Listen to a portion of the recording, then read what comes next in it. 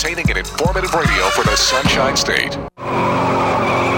You may be owed some money. After 911 and 411, call 541. That's 727-541-1741. Call Gulfstream Motorsports for a diminished value report. Due to my 28 years experience in the auto salvage business, I'm very good with wrecks. So if your car's been involved in a wreck, call me for a diminished value report. Call 727-541-1741. You may be owed some money for the lost value of your repaired vehicle. And visit us at GulfstreamMotorsports.com. Looking for car shows? Then look no further than FLACarshows.com. On your computer or on your mobile device, FLACarshows.com is a comprehensive list of automotive events, plus videos and news articles. Whether you're looking for car shows, cruise-ins, meetups, automotive festivals, cars and coffees, or anything else relating to an internal combustion engine, then this is a site for you. Check it out online or on your phone at FLACarshows.com. Drivers are born, not made. You never drive a track, boy, without walking it. Smelling out every inch. Checking the weak spots. Tracks change, boy. Coming out of the straightaway on a track, you hit the turn high and on the outside, and don't drift. You drift on a turn with all that traffic behind you, and you'll wind up in somebody's lap. So you say to yourself, in slow and out fast. In slow and out fast. Yeah, you pick your groove and you stay with it. Let's go for a ride. What about the safety belt?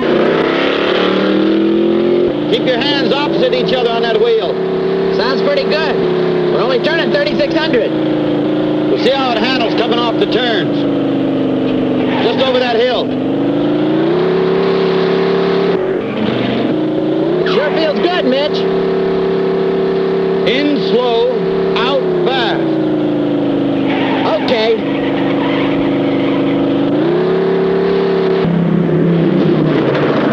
Pretty good, boy. Watch it. All right, get back in your groove. You drive a race with both feet. By the time you get your left foot on the brake with a pile up in front, it's too late. Somebody gets hurt. To say nothing of totaling my car. Say, you're all right.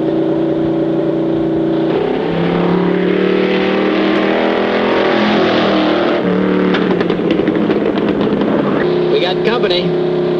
Revenuers. Mind if I keep ahead of them? Think you can? I can sure try. Let's go.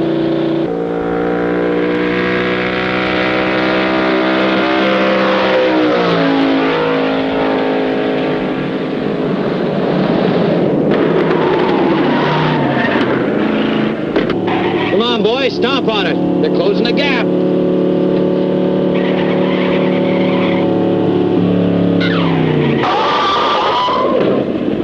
Nice stop.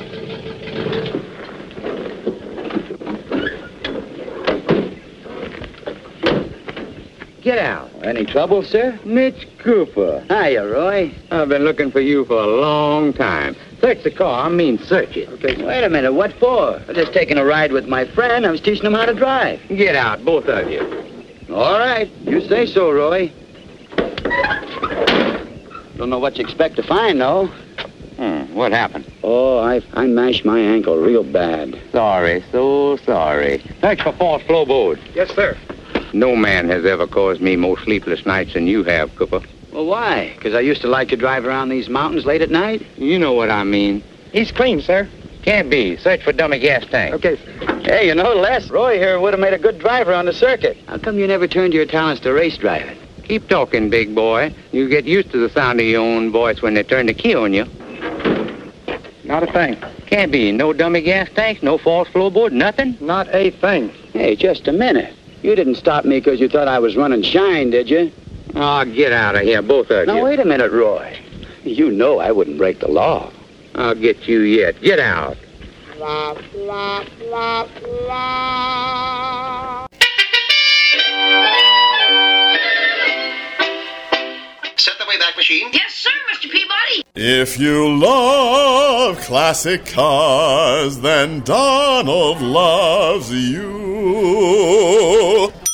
Hi, it's Donald Osborne, and you're listening to Nostalgic Radio and Cars.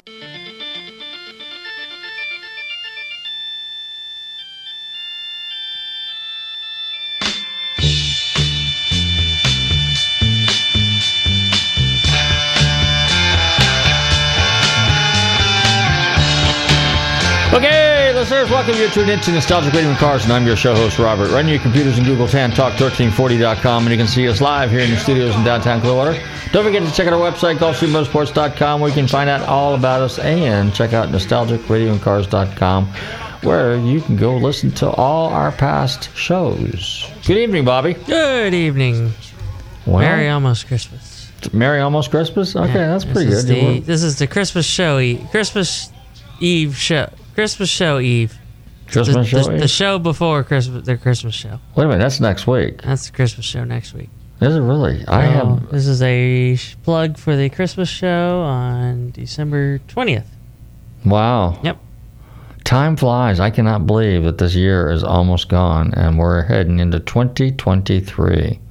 Amazing. Okay, so let's kind of recap what we did this weekend. This weekend, I went to a little kind of a intimate car show in Sarasota. When I say intimate, basically a smaller car show. You know, going to big car shows is a lot of fun.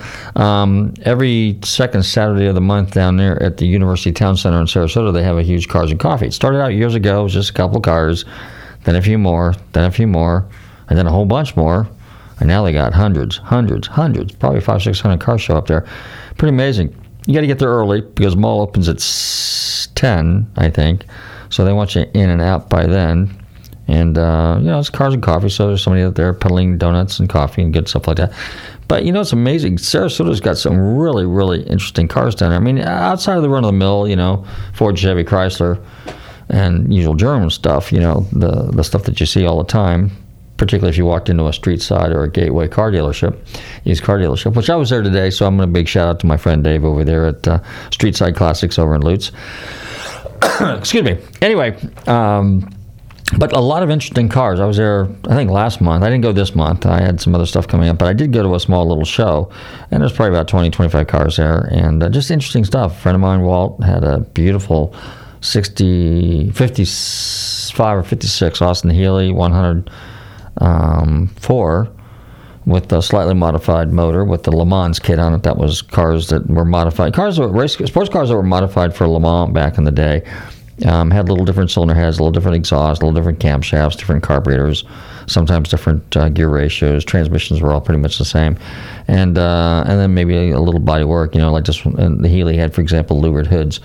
And a really interesting car, Then there was another guy there by the name of Mike. He had a real nice 12-cylinder Jag. An interesting story behind that. See, this is what makes these venues kind of fun. So this guy buys this house in Sarasota on the water in Siesta Key down there. And in the car in the garage is a car. It's a Jaguar, okay? Jaguar. And it's a V12 automatic. And as it turned out, the house was formerly owned by Jackie Stewart, legendary, Formula One racer. Jackie Stewart's a relative of his, I'll say, because I don't remember exactly who it was. And when they sold the house, the Jag was included in the house. Now, how cool is that? So here you have a car that has a connection with legendary Formula One driver Jackie Stewart. So that was kind of interesting. Well, anyway, so they found out about it. They sent him some information, and Jackie Stewart sent back some information, including the fact that he drove the car when he was on vacation over here. So that's pretty cool, too, with some autographed memorabilia and some interesting things like that, pictures. So that's pretty cool. From there, I proceeded down to Naples and was doing a pre-purchase inspection on a 70 Boss 429 down there that I have a customer looking at, which was kind of a pretty cool car. Original car, original paint. I mean, right down to muffler clamps practically. And a real interesting car. Had the magnums. I actually had a different set of magnums on, but it came with the original ones. And all the stuff under the hood was all correct and everything like that. Interior was nice. And but just a nice, clean, original Survivor car. And that's kind of what I'm into, is I like Survivor cars. You restore a car, you take away some of the character of the car and the story that's along with the car, particularly after so many years. And this car only had 20,000 miles on it. A lot of cars, we were talking about this the other day with a customer, a lot of Shelbys, a lot of Bosses, a lot of muscle cars back in the day, If you had, between 20 and 45,000 miles seems to be the magic number. Those cars only got driven 3, 4, 5 years, and then they got sold, and then they got parked, and then they got maybe changed hands, and then changed hands again, and then changed hands, and always with the intentions that they're going to do something with the car, but not always, it doesn't always follow through. So that's kind of interesting. So the history is kind of interesting in cars. And from there, I proceeded to Palm Beach, and I went to the Palm Beach Concourse. Now, there were some interesting cars there. Speaking of our friends over at Street Side Classic, I think about 4 or 5 months ago, I was doing a PPI on a 69 SS396 in Chevelle. By coincidence, my guy never bought that car, but here the car is at the concourse down there. And it was a very, very nice car. It was a restored car. And so I walked up to the owner, and I asked the owner, I said, hey, look, is this your car? He says, yeah. I said, did you recently buy this? He goes, well, actually, he said it was his dad. And I said, did you buy this car recently from Street Side Classics? He says, up in Tampa? I said, yeah. He says, yeah, I did a PPI on the car. So it's a small world, I mean, you just never really know. And that was kind of a cool experience. There was also a 67 Shelby sitting beside it. I think they call them X11 or Z11, X11. The pace car Camaros, there was one of those there. There was a Superbird sitting there. A couple of very, very nice Ferraris. And in fact, while I was there, I bumped into 2 guys I hadn't seen in a while. I usually run into them at Monterey or at Amelia Island, Concours. And one was Luigi Canetti Jr. I pronounced it correct. CH is pronounced Canetti, and CI is pronounced Chi, as in CHA, Ciao. And they say goodbye in Italy, Italian. And then another guy by the name of Randy Cox. And Randy Cox was a former, and we're going to get him on the show, both these guys. Randy Cox was a former designer with Ford. He started in 1969. He's also got an industrial design background.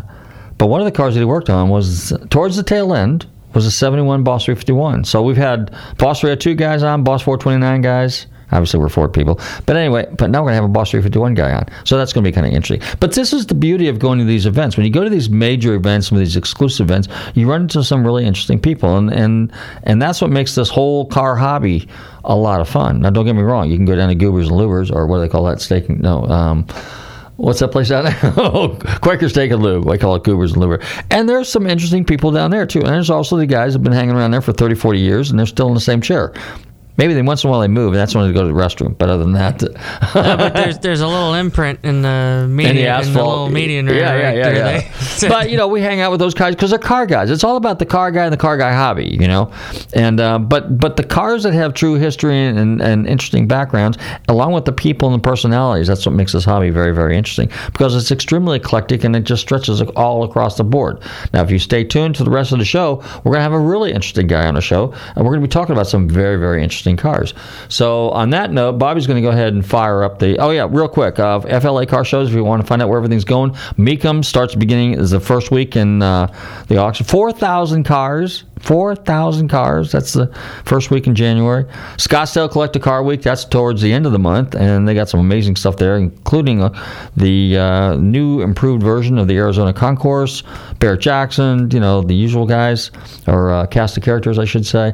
And then, of course, this weekend, if you happen to be slumming in Lady Lake, the Villages Car Show, which is every third Saturday of the month. On that note, we're going to a little song, a commercial, and we'll be right back. You're tuned into Nostalgic Radio and Cars. And I'm your show host, Robert. I'd rather go and journey where the diamond crescent's glowing and run across the valley beneath the sacred mountain and wander through the forest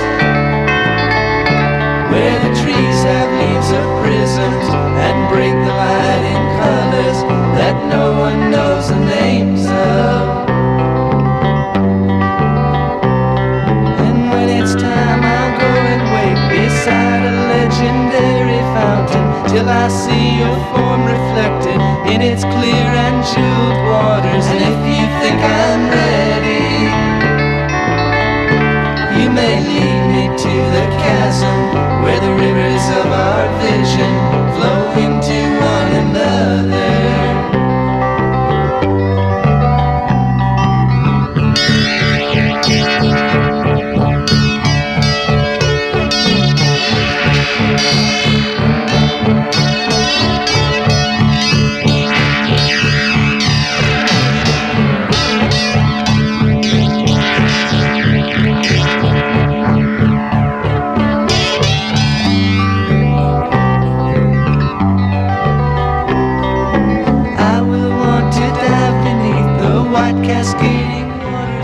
for car shows? Then look other than FLACarshows.com. On your computer or on your mobile device, FLACarshows.com is a comprehensive list of automotive events, plus videos and news articles. Whether you're looking for car shows, cruise-ins, meetups, automotive festivals, cars and coffees, or anything else relating to an internal combustion engine, then this is a site for you. Check it out online or on your phone at FLACarshows.com. You may be owed some money. After 911 and 411, call 541. That's 727-541-1741. Call Gulfstream Motorsports for a diminished value report. Due to my 28 years experience in the auto salvage business, I'm very good with wrecks. So if your car's been involved in a wreck, call me for a diminished value report. Call 727-541-1741. You may be owed some money for the lost value of your repaired vehicle. And visit us at GulfstreamMotorsports.com.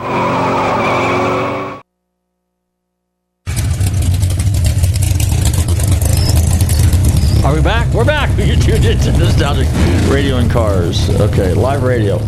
All right, so what's coming up this week? Well, I told everybody what was going on this weekend. I said, yeah, the Villages and Scottsdale and all this other kind of stuff. And, of course, the Christmas holidays are coming up here.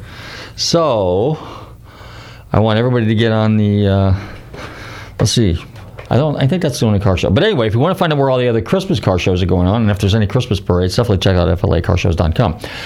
And let's see, what did I do today? Oh, today I went to Rick's European. I was down there scrounging for a drive shaft for one of my customers for his race car because he's going to go to the firm this weekend, which is over in, I guess it's off 301 near Waldo. It's a kind of a small 1.6 mile road course, and they do club racing there, which is kind of fun. I think one of these days, Bobby and you and I will have to go over there and go check that out and see what kind of cool driving experiences we can have. That's a lot of fun. If not, we just try to find some country road and just don't get too wild and crazy on it. And let's see, what else? Then I was up at a couple Roberts Auto Body up here in Clearwater. They actually have a nice set of cars in there. There's two Z28s in there, 69 Z28s, one 69 428 Cobra Jet Mach 1, a 69 Shelby, and I can't remember what the other car was. Must have been a General Motors, and I didn't pay any attention to it. But they're all, you know me, I'm a Ford guy. But anyway, on that note, day-to-day operations are, hunting and pecking and soliciting and out there taking care of business. I was talking to some of the body shops. I'm in and out of this stuff all the time. And then one of these days, what we're going to do, some of these designers that we're going to talk about some of these new cars, because these cars are getting so electronic, so sophisticated, that it's just mind blowing when I like I said, when I go to some of these shops, and even the guys that that work on these cars, they're getting to the point right now where they can't keep up with the the education, the background. They have to go to tech schools all the time just to kind of. And this is for body shop guys. Used to be a body shop guy was a metal beater, panel beater, and the mechanics took all the dirty work. But now the body shop guys have to come in there and do stuff. So now they got to come in there and they've got to have all this mechanical background, particularly scan capability or scan. You got 50 million backup sensors in one bumper cover. There are all these different sensors that are attached to the to the body panels. Yeah, it's absolutely crazy. So just a slight little fender bender now is going to cost you $3-4 grand by the time and that's just a little paint work and cover up a scratch. But then all the sensors got boogered up because once they do their thing, they got to be either reset or they got to be changed. You can't reuse them. Once they're used, they're just like a one-shot only thing. Anyway, mirrors, stuff like that. They all have them. Lane detection. That's all got half a dozen sensors there, and that gets knocked off.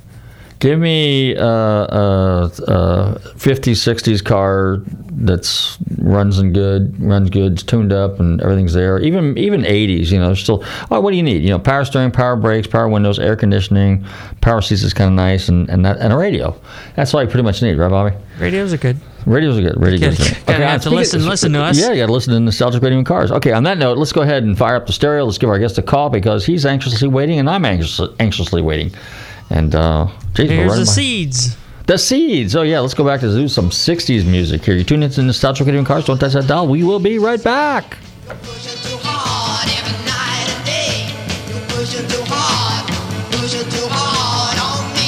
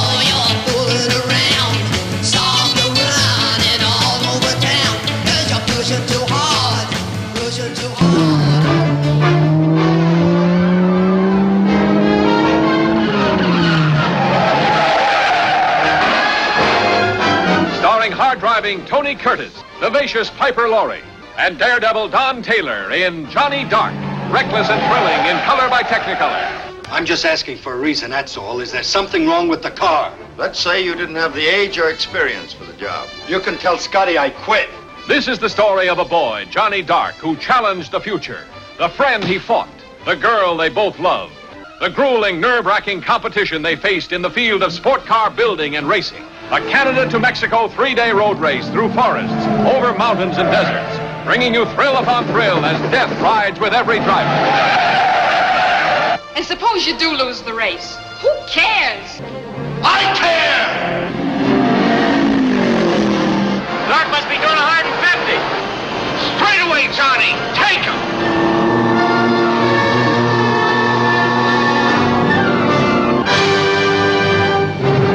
Hey, this is Wayne Carini from Chasing Classic Cars. You're listening to Nostalgic Radio and Cars.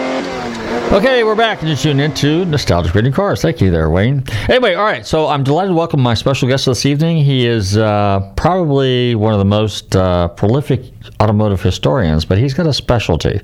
We're going to be talking about that in a few minutes. I'm delighted to welcome to the show the owner and founder of Undiscovered Classics and Forgotten Fiberglass, Geoffrey Hackett. Geoffrey, how are you? Hey, doing fine. Thanks for the very nice intro. I even heard Johnny Dark playing in the background. I played that specifically because I believe there's a couple of cars in that movie that you have a connection to, correct? Yeah, and we can talk about that in detail. You just have to. I have a little too much detail, and I can talk more than I need to. So you need to be able to cut me off where it's appropriate. All right. Happy to talk about it. But congratulations on your anniversary and show number 611. Did I hear right? No, I think we're 6:30. Oh, okay. Well, I was watching it online. I thought I watched the live when it said live and all. So congratulations on your anniversary weeks ago. Then. Yes, that one's on the side because it was very heavily viewed, and then also every one of our posts says NRC12 hashtag NRC12 on it. So sometimes that comes across as the anniversary. But anyway. Cool. Thank you. All right, so let's talk about those two. First, introduce yourself and tell everybody kind of a little bit about you. Give yourself a little background here. Carwile. My name's Jeff Hacker. I'm 60 years old this year, so I think I'm a young guy at the show. So I think I'll always feel that. My first car was when I was 14, 1955 Cadillac. I kept it 20 years. It kept me out of trouble. I'm not sure I would have gotten in trouble. It was serial number 556044492. I remember that 47 years later. Good car. Always loved cars. My grandfather sold new Chevys when I was a teenager. He'd bring me down to Keystone Chevrolet, which was that fancy, what's that Chevrolet place in Chicago that was they did the high-end... Nicky Chevrolet? Nicky Chevrolet. Yeah. Yeah, that's where Keystone bought it from Nicky, and that's where I spent a good deal of my early years, but just at the facility, not doing anything other than, so that was in the 70s. It was Nicky, and then it turned into Keystone, but I'm not a historian for those guys. So it's kind of in my blood, going back to the earliest years. I used to dream when I was a small kid, like 6 years old, maybe someday I could have a junkyard. And now I have a junkyard. It's not the same as the dream. I've got all the fiberglass cars that we save, and that junkyard is a very special thing. And you can, if you want to talk about that down the road, but just so your listeners know, it's called Fiberglass Farms, and it's been on Tom Cotter's show before. It's been on Americana and the Speed Channel. And what we do is we save these one-off or rare hand-built cars from the 30s, 40s, and 50s, but at the farms it's really the 40s and the 50s. And we queue them up, we hope, for restoration. And we've done 26 cars in the last 16 years through myself and through people that we work with. Sometimes they buy cars, and I think we've got about 6 or 7 in restoration for various people right now in different facilities around here in Tampa. So I'm kind of like a project manager, historian. I've been called an adventurer. What do they call me? An Ultravan savior. The people who know Corvair Ultravans. I have had several Ultravans over the years. I think I just bought another one and traded for it. I have prototype RVs. We've got over 100 cars right now, and it's always in a state of coming and going. About a third of our customers used to be overseas, but something happened with the dollar back in 2018. I'm not a finance guy, so most of our customers and friends are here. And the kind of impact that we're having, that I'm honored to say, is complete support from the hobby, this coming year, we've got a class of cars at Amelia Island, the Concord Elegance, called Fiberglass Dreams. We also have a class of cars this coming year at Pebble Beach, up to 15 cars. We're still working out the number, and that's called Dream Cars of the 50s. And these are, the Amelia is all fiberglass hand-built design cars. Pebble is fiberglass and steel and aluminum. It's all three, and we've done that before with Pebble. And we have a couple planned exhibitions at the Peterson Automotive Museum, which will be announced in the next few months, and a brand new show we're kicking off with the people are kicking off a show where we're helping them do it in Crescent, Texas. Jack Farr is doing, for the very first time, something called the Hand-Built Auto Show at the raceway there, Motorsport Ranch. You may probably be familiar with that one. That's outside of, just west of Dallas.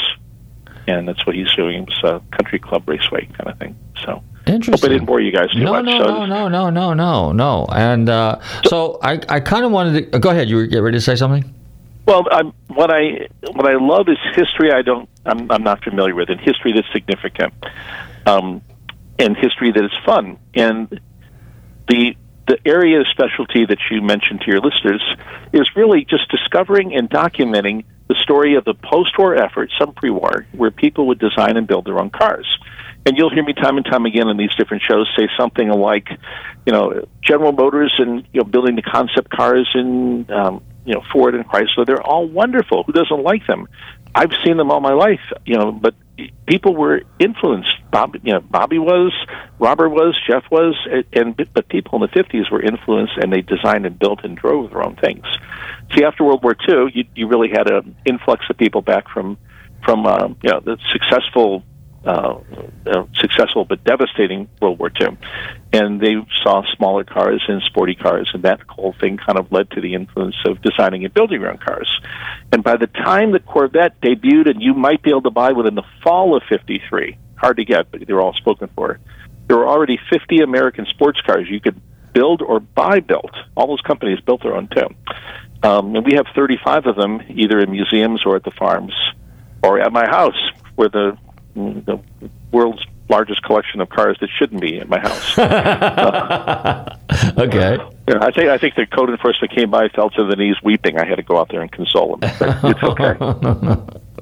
We can't tow what we don't know. This is a Grantham Stardust. You want to tow that? No, it's okay. Nice people. I think they're in therapy now. Okay.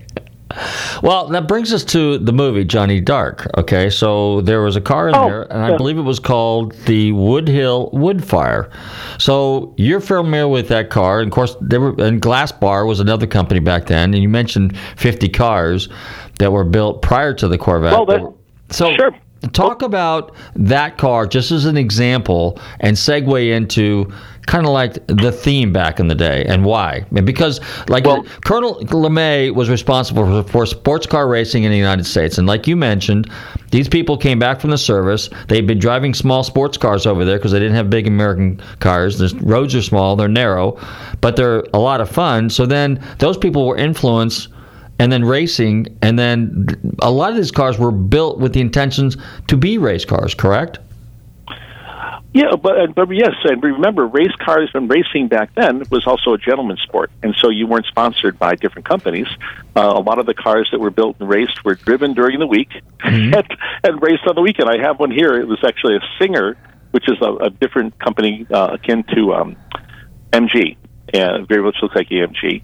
And Ralph Bush is 88 or 89 this year. I bought it and found his race car. Now, it's not a fiberglass special, but I asked him how he got it around. He said, well, we would flat tow it, meaning, put a bar in it and tow it behind a car, or we'd drive the car.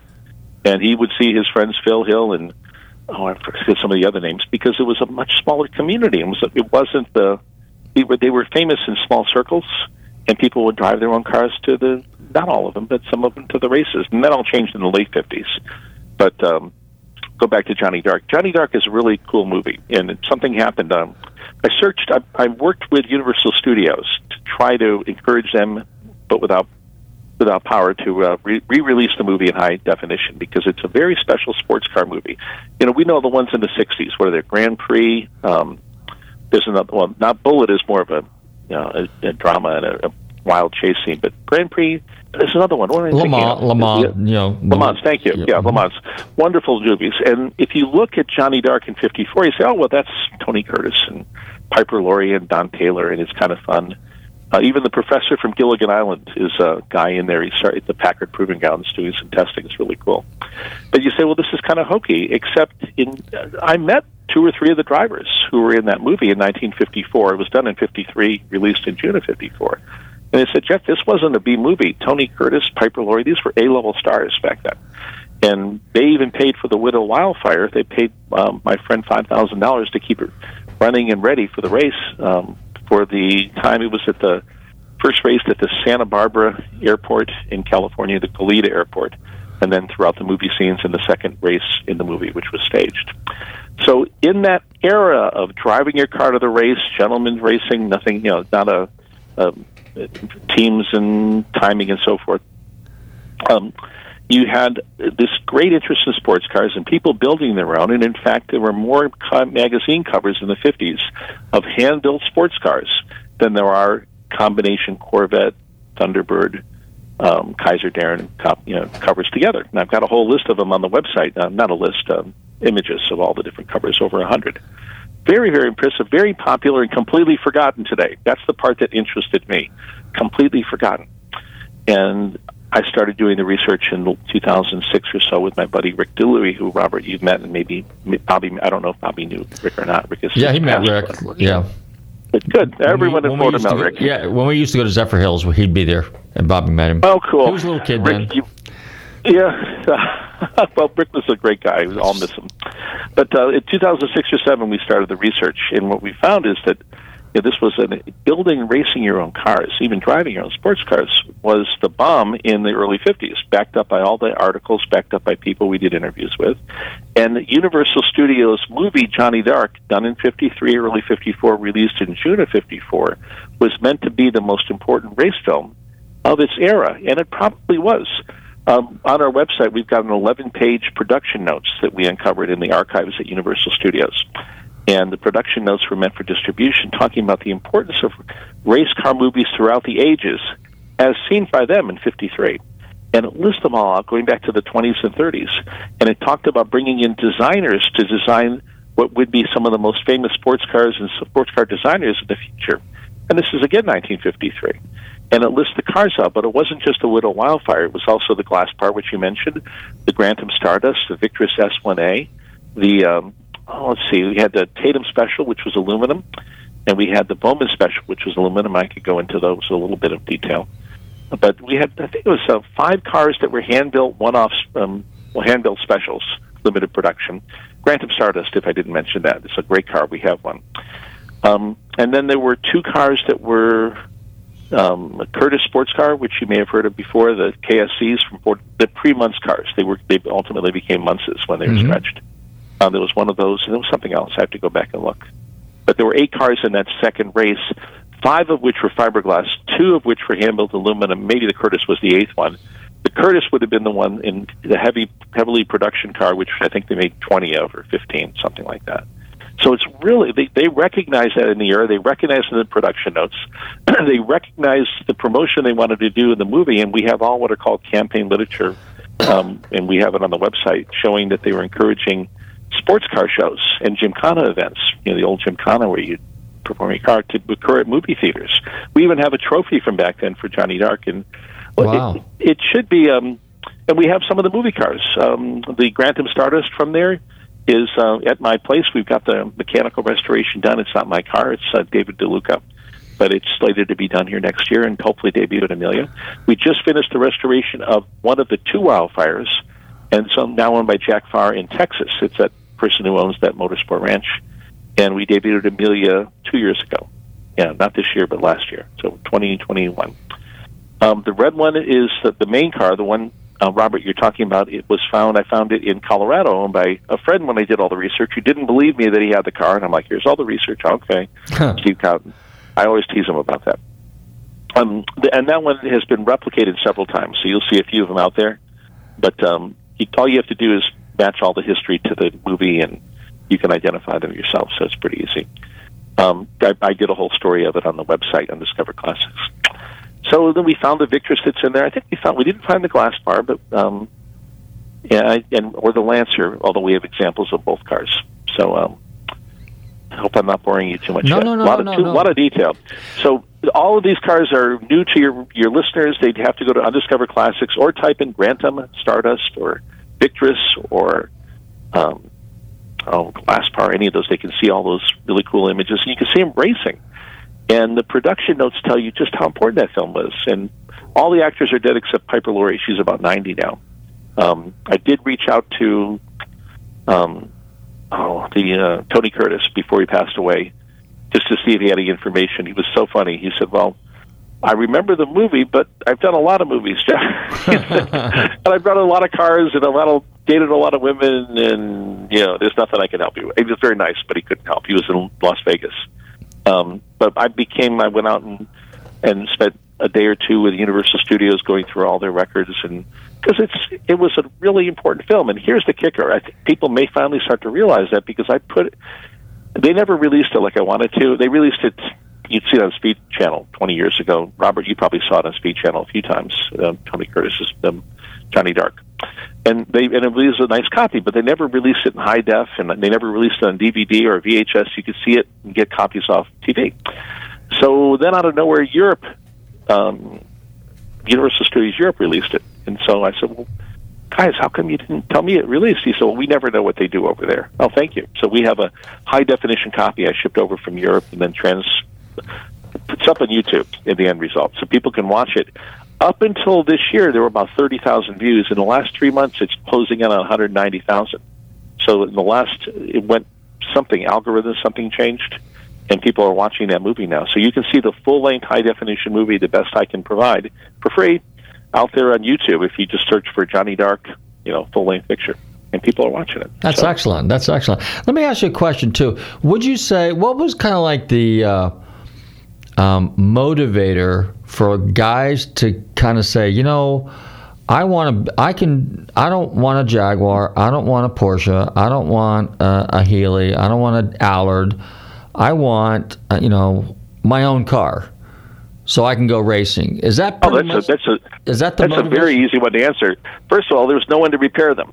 Second, these were exotic cars, so you had to know. You probably wanted to belong to SCCA or SCCA, Sports Car Club of America. I mean, you had 1 or 2 distributors out in the West Coast.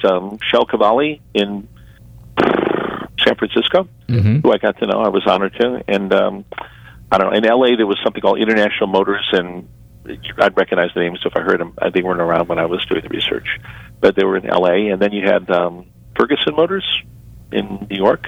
They were not.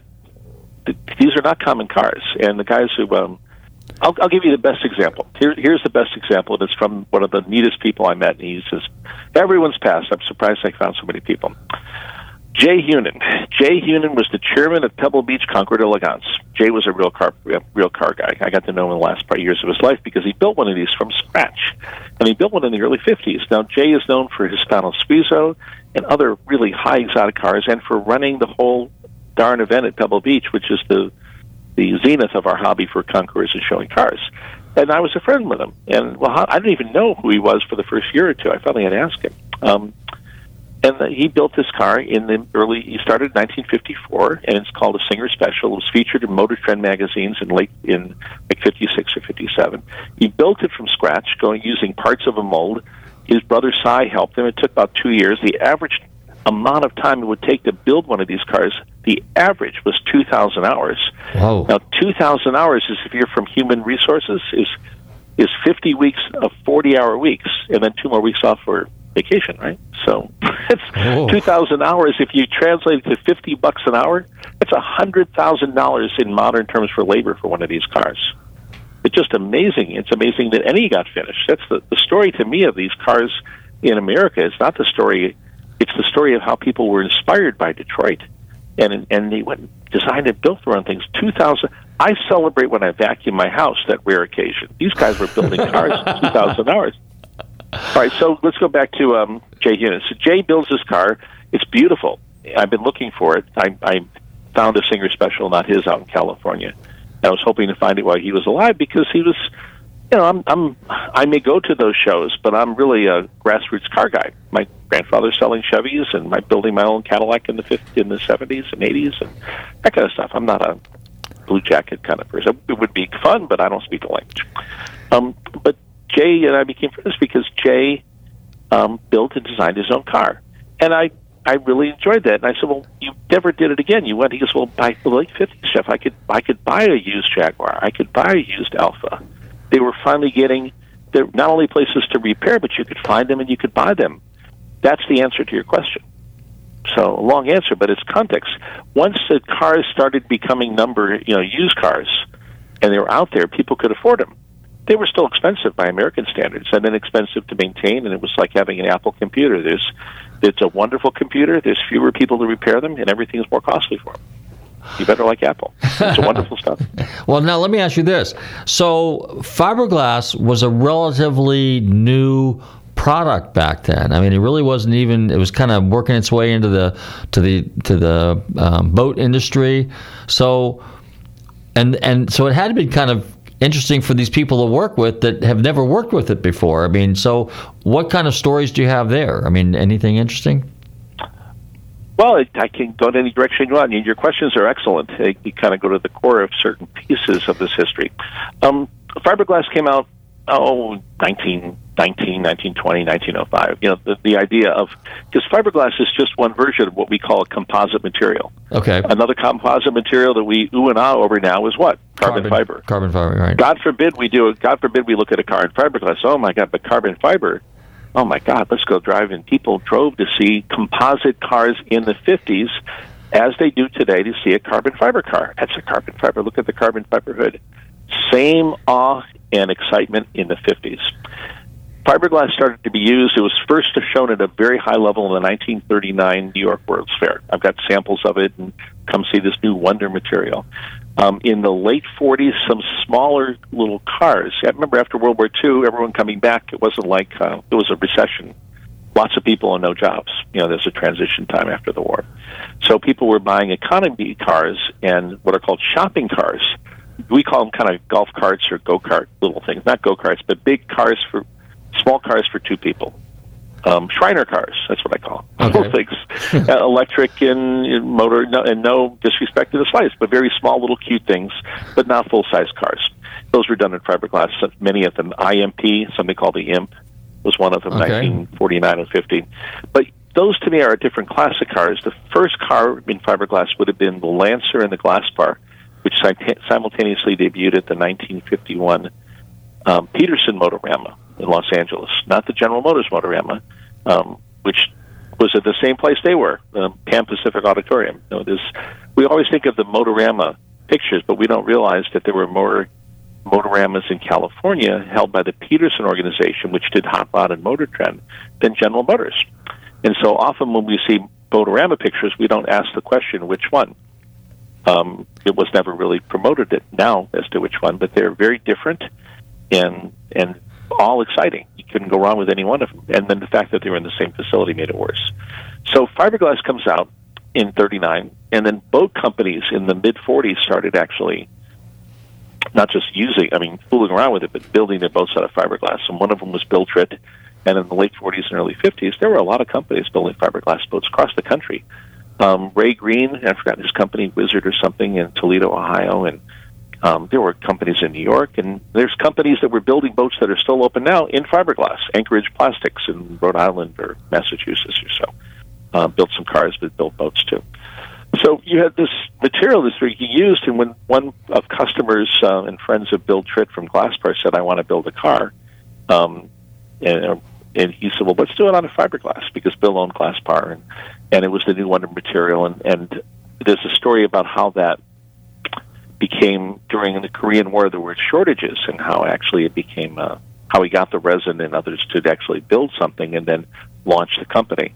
But what took Bill forward was Life magazine did this beautiful photo exposition, a big magazine, pretty pictures, see-through material, and they called it the Wonder Material in February 52. And that's when fiberglass cars became explosive in terms of study and to get their fame, that is, and people wanting to see them and buy them and so forth. So the Glasspire and Lancer started it, and in 51, there were only two companies, three. Wasp, Scorpion Wasp was a third, smaller car though, and that's got a cool story too. And then 52, there were about 25 companies building cars. In 53, there were like 40 companies building cars. That's just fiberglass, not steel and aluminum, which, Robert, you may remember, I had the Curtis Alejandros. Those were done in 47 and 48. That was another car you could buy. It was a sports car. That was out of aluminum, and there are several cars that you could buy like that by small companies as well. Out of aluminum, very few in steel, but mostly out of aluminum, soft, malleable material. And coming to see one in the 50s was just like we think about the carbon fiber. My God, let's go look at the wonder material. But now we have a tendency to incorrectly think, oh, it's just fiberglass. It's all about design, and it's all about excitement. It's not about the material. But fiberglass is one of them, material. I have an inquiry here from one of our listeners, and he wants to know, what do you know about the Covington? Was the Covington a specialty car back then? Whoever asked that, you didn't ask that. That's one of my cars. Henry Covington was, that's how I got started in this whole thing. Henry Covington in the late 50s, and we're hosting a bunch of posts on Facebook right now under Undiscovered Classics and Instagram, all about this story. In 59-60, he started working with Augustus Raspet. Henry was an industrial designer like Raymond Loewy, and a lot of industrial designers out there. Very few became famous like Brooks Stevens and Raymond Loewy, but Henry Covington was well known in watches and silverware, and the Covington family are still friends of mine to this day. And Henry wanted to build he loved cars but he was in the 50s. He had one of the first 356s that was in St. Petersburg, Florida. The family did. And he wanted to build a car, a different kind of body for that. He wanted to had nothing to do with Porsche. It had to do with a car he wanted to design as an industrial designer. And that's, Robert's called the Shark, which is what the Covington is. Covington is the designer, and the Shark, that's where it comes from. Okay. So here I am, I moved to Florida, and I'm 17, whatever how old I was in 1979. And by 79, I'm driving down through Clearwater, and there's this old car. It looks like a spaceship that landed 40 years ago, sitting behind a building. Building's still down there, off Court Street. And I went over there, and I had been working for a friend who, Paul Terrorist in Chicago as a teenager. And I worked on Packards and Cadillacs from the 30s and 40s and Mustangs from the 60s. I was really well-versed in cars. And I had about enough money to buy a gumball. So I was working at the Adams Mark Caribbean Golf Hotel. I was at Bellman High School in August. I still have the receipt. I'm friends with the family for 40-some years. I bought the car. I still have the car. It was a Shark designed. It was a convertible version designed by Glenn Gumbs, who was Henry Covington's partner. Henry designed a car, and his friend Augustus Raspet was an aerodynamics expert, so much so that there's I forgot, University of Alabama. It's if you look up Augustus Raspet, you'll find a whole college facility named after him that's into aerodynamics. I think he solved one of the problems that planes were exploding because of window treatment in the 50s, that when they were pressurizing cabins for the first time. But he's very well known within the aerodynamics, so he helped contribute the theories for the Shark. And Henry ultimately wanted to turn a Porsche into, which I owned one, a Porsche 356 using the Covington body sculpted. But his first one, which I did find too, was built on a Renault 4CV or Renault Falsch. I didn't get the memo about pronunciation. Or the Dolphin. Renault 4CV. Yeah, I don't know any of those. I could just call you. I call them all from how I learned. Okay. Dolphin, Renault, everything. Shakes. I don't know. I never got the memo at all. And so in Florida, it was really famous, the Shark, the hardtop version. And Henry was getting promotion. It was in Road Track. It was in Hot Rod Magazine. It was on the cover of Mechanics Illustrated. So anyone who knows about Covington, I'm 60, the person who asked that question, is possibly older than me. Yep. 10 years ago, I would say definitely, but possibly because they would have known Covington or known of him. You can go to the St. Petersburg Library, and there was a whole section on it. And I remember finding this car, and I'm 17, and I want to talk to the people. And they were, we're never going to sell it, kid. And then I opened up the Auto Trader, if you remember, and there's the damn thing's for sale. And I just ran down there, and they said, well, we sold it. This guy wants to sell us, he wants to buy it. It was a nice little ad. You'll see it up on Facebook right now. And I said, well, he said, well, you know you'd really like the car. So I had $350 in the bank. I said, I'll just give you everything I have, which they probably were very amused at. I mean, the car had been sitting there for 20 years. And so I still had I went down, got the bill of sale. So the bill of sale, and my brother signed it. He was much younger than me, and I signed it. And I rented a car trailer for the first time. I still have the car. 42, 43 years. And I found another one. They made 6 of the convertibles. And I found another one. I've got a third one. And then I found finally, after 25 years of searching, I found the hardtop. Never found another of the 6 hardtops that were built. So what do you think I did? I'm not okay. I built a mold of it. So we're building our first one next year. Yeah, I'm weirder than you are. Oh, no, you're not. Well, Geoffrey, on that note, we're up against the clock. But here's what we're going to have to do. Early part of next year, I want to bring you back. I'm going to do a little bit more homework, so I'm a little bit more versed. But we'll have you back. We'll have another full show, and we'll talk about all this kind of stuff because I'm really looking forward to it. So real quick, one more time for our listeners. If they want to find out about a little bit more about undiscovered classics and forgotten fiberglass, how do they go about doing it? Well, it's getting easier and easier. I brought in a social media manager to help, a good friend of mine, Mike Puma. And the website is Undiscovered Classics. You can also type in Forgotten Fiberglass. It goes to the same place. But thanks to Michael, we are also on Instagram. And I don't know the other ones. I'm getting too old for all the social media. We're in 5 different places. I don't know. I have no idea. Okay. YouTube. I did a YouTube. YouTube, the website's the main one. But you can find us on Facebook, Instagram, YouTube, and something else and something else. So sounds good. All right, Geoffrey. This is not my... Okay, all good. Thank you for the invitation. And we'll have you back. And in the meantime, have a great Merry Christmas to you and a great New Year.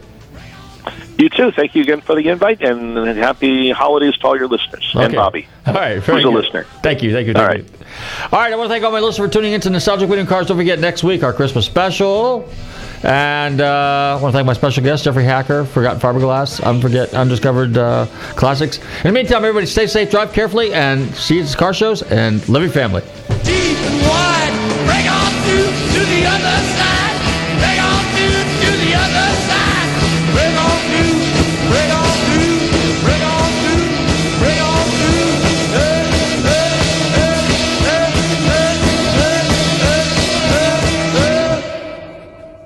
WTAN, Clearwater. FM 106.1. WDCF, Dade City. FM 102.3. WZHR, Zephyr Hills. FM 104.3. Listen.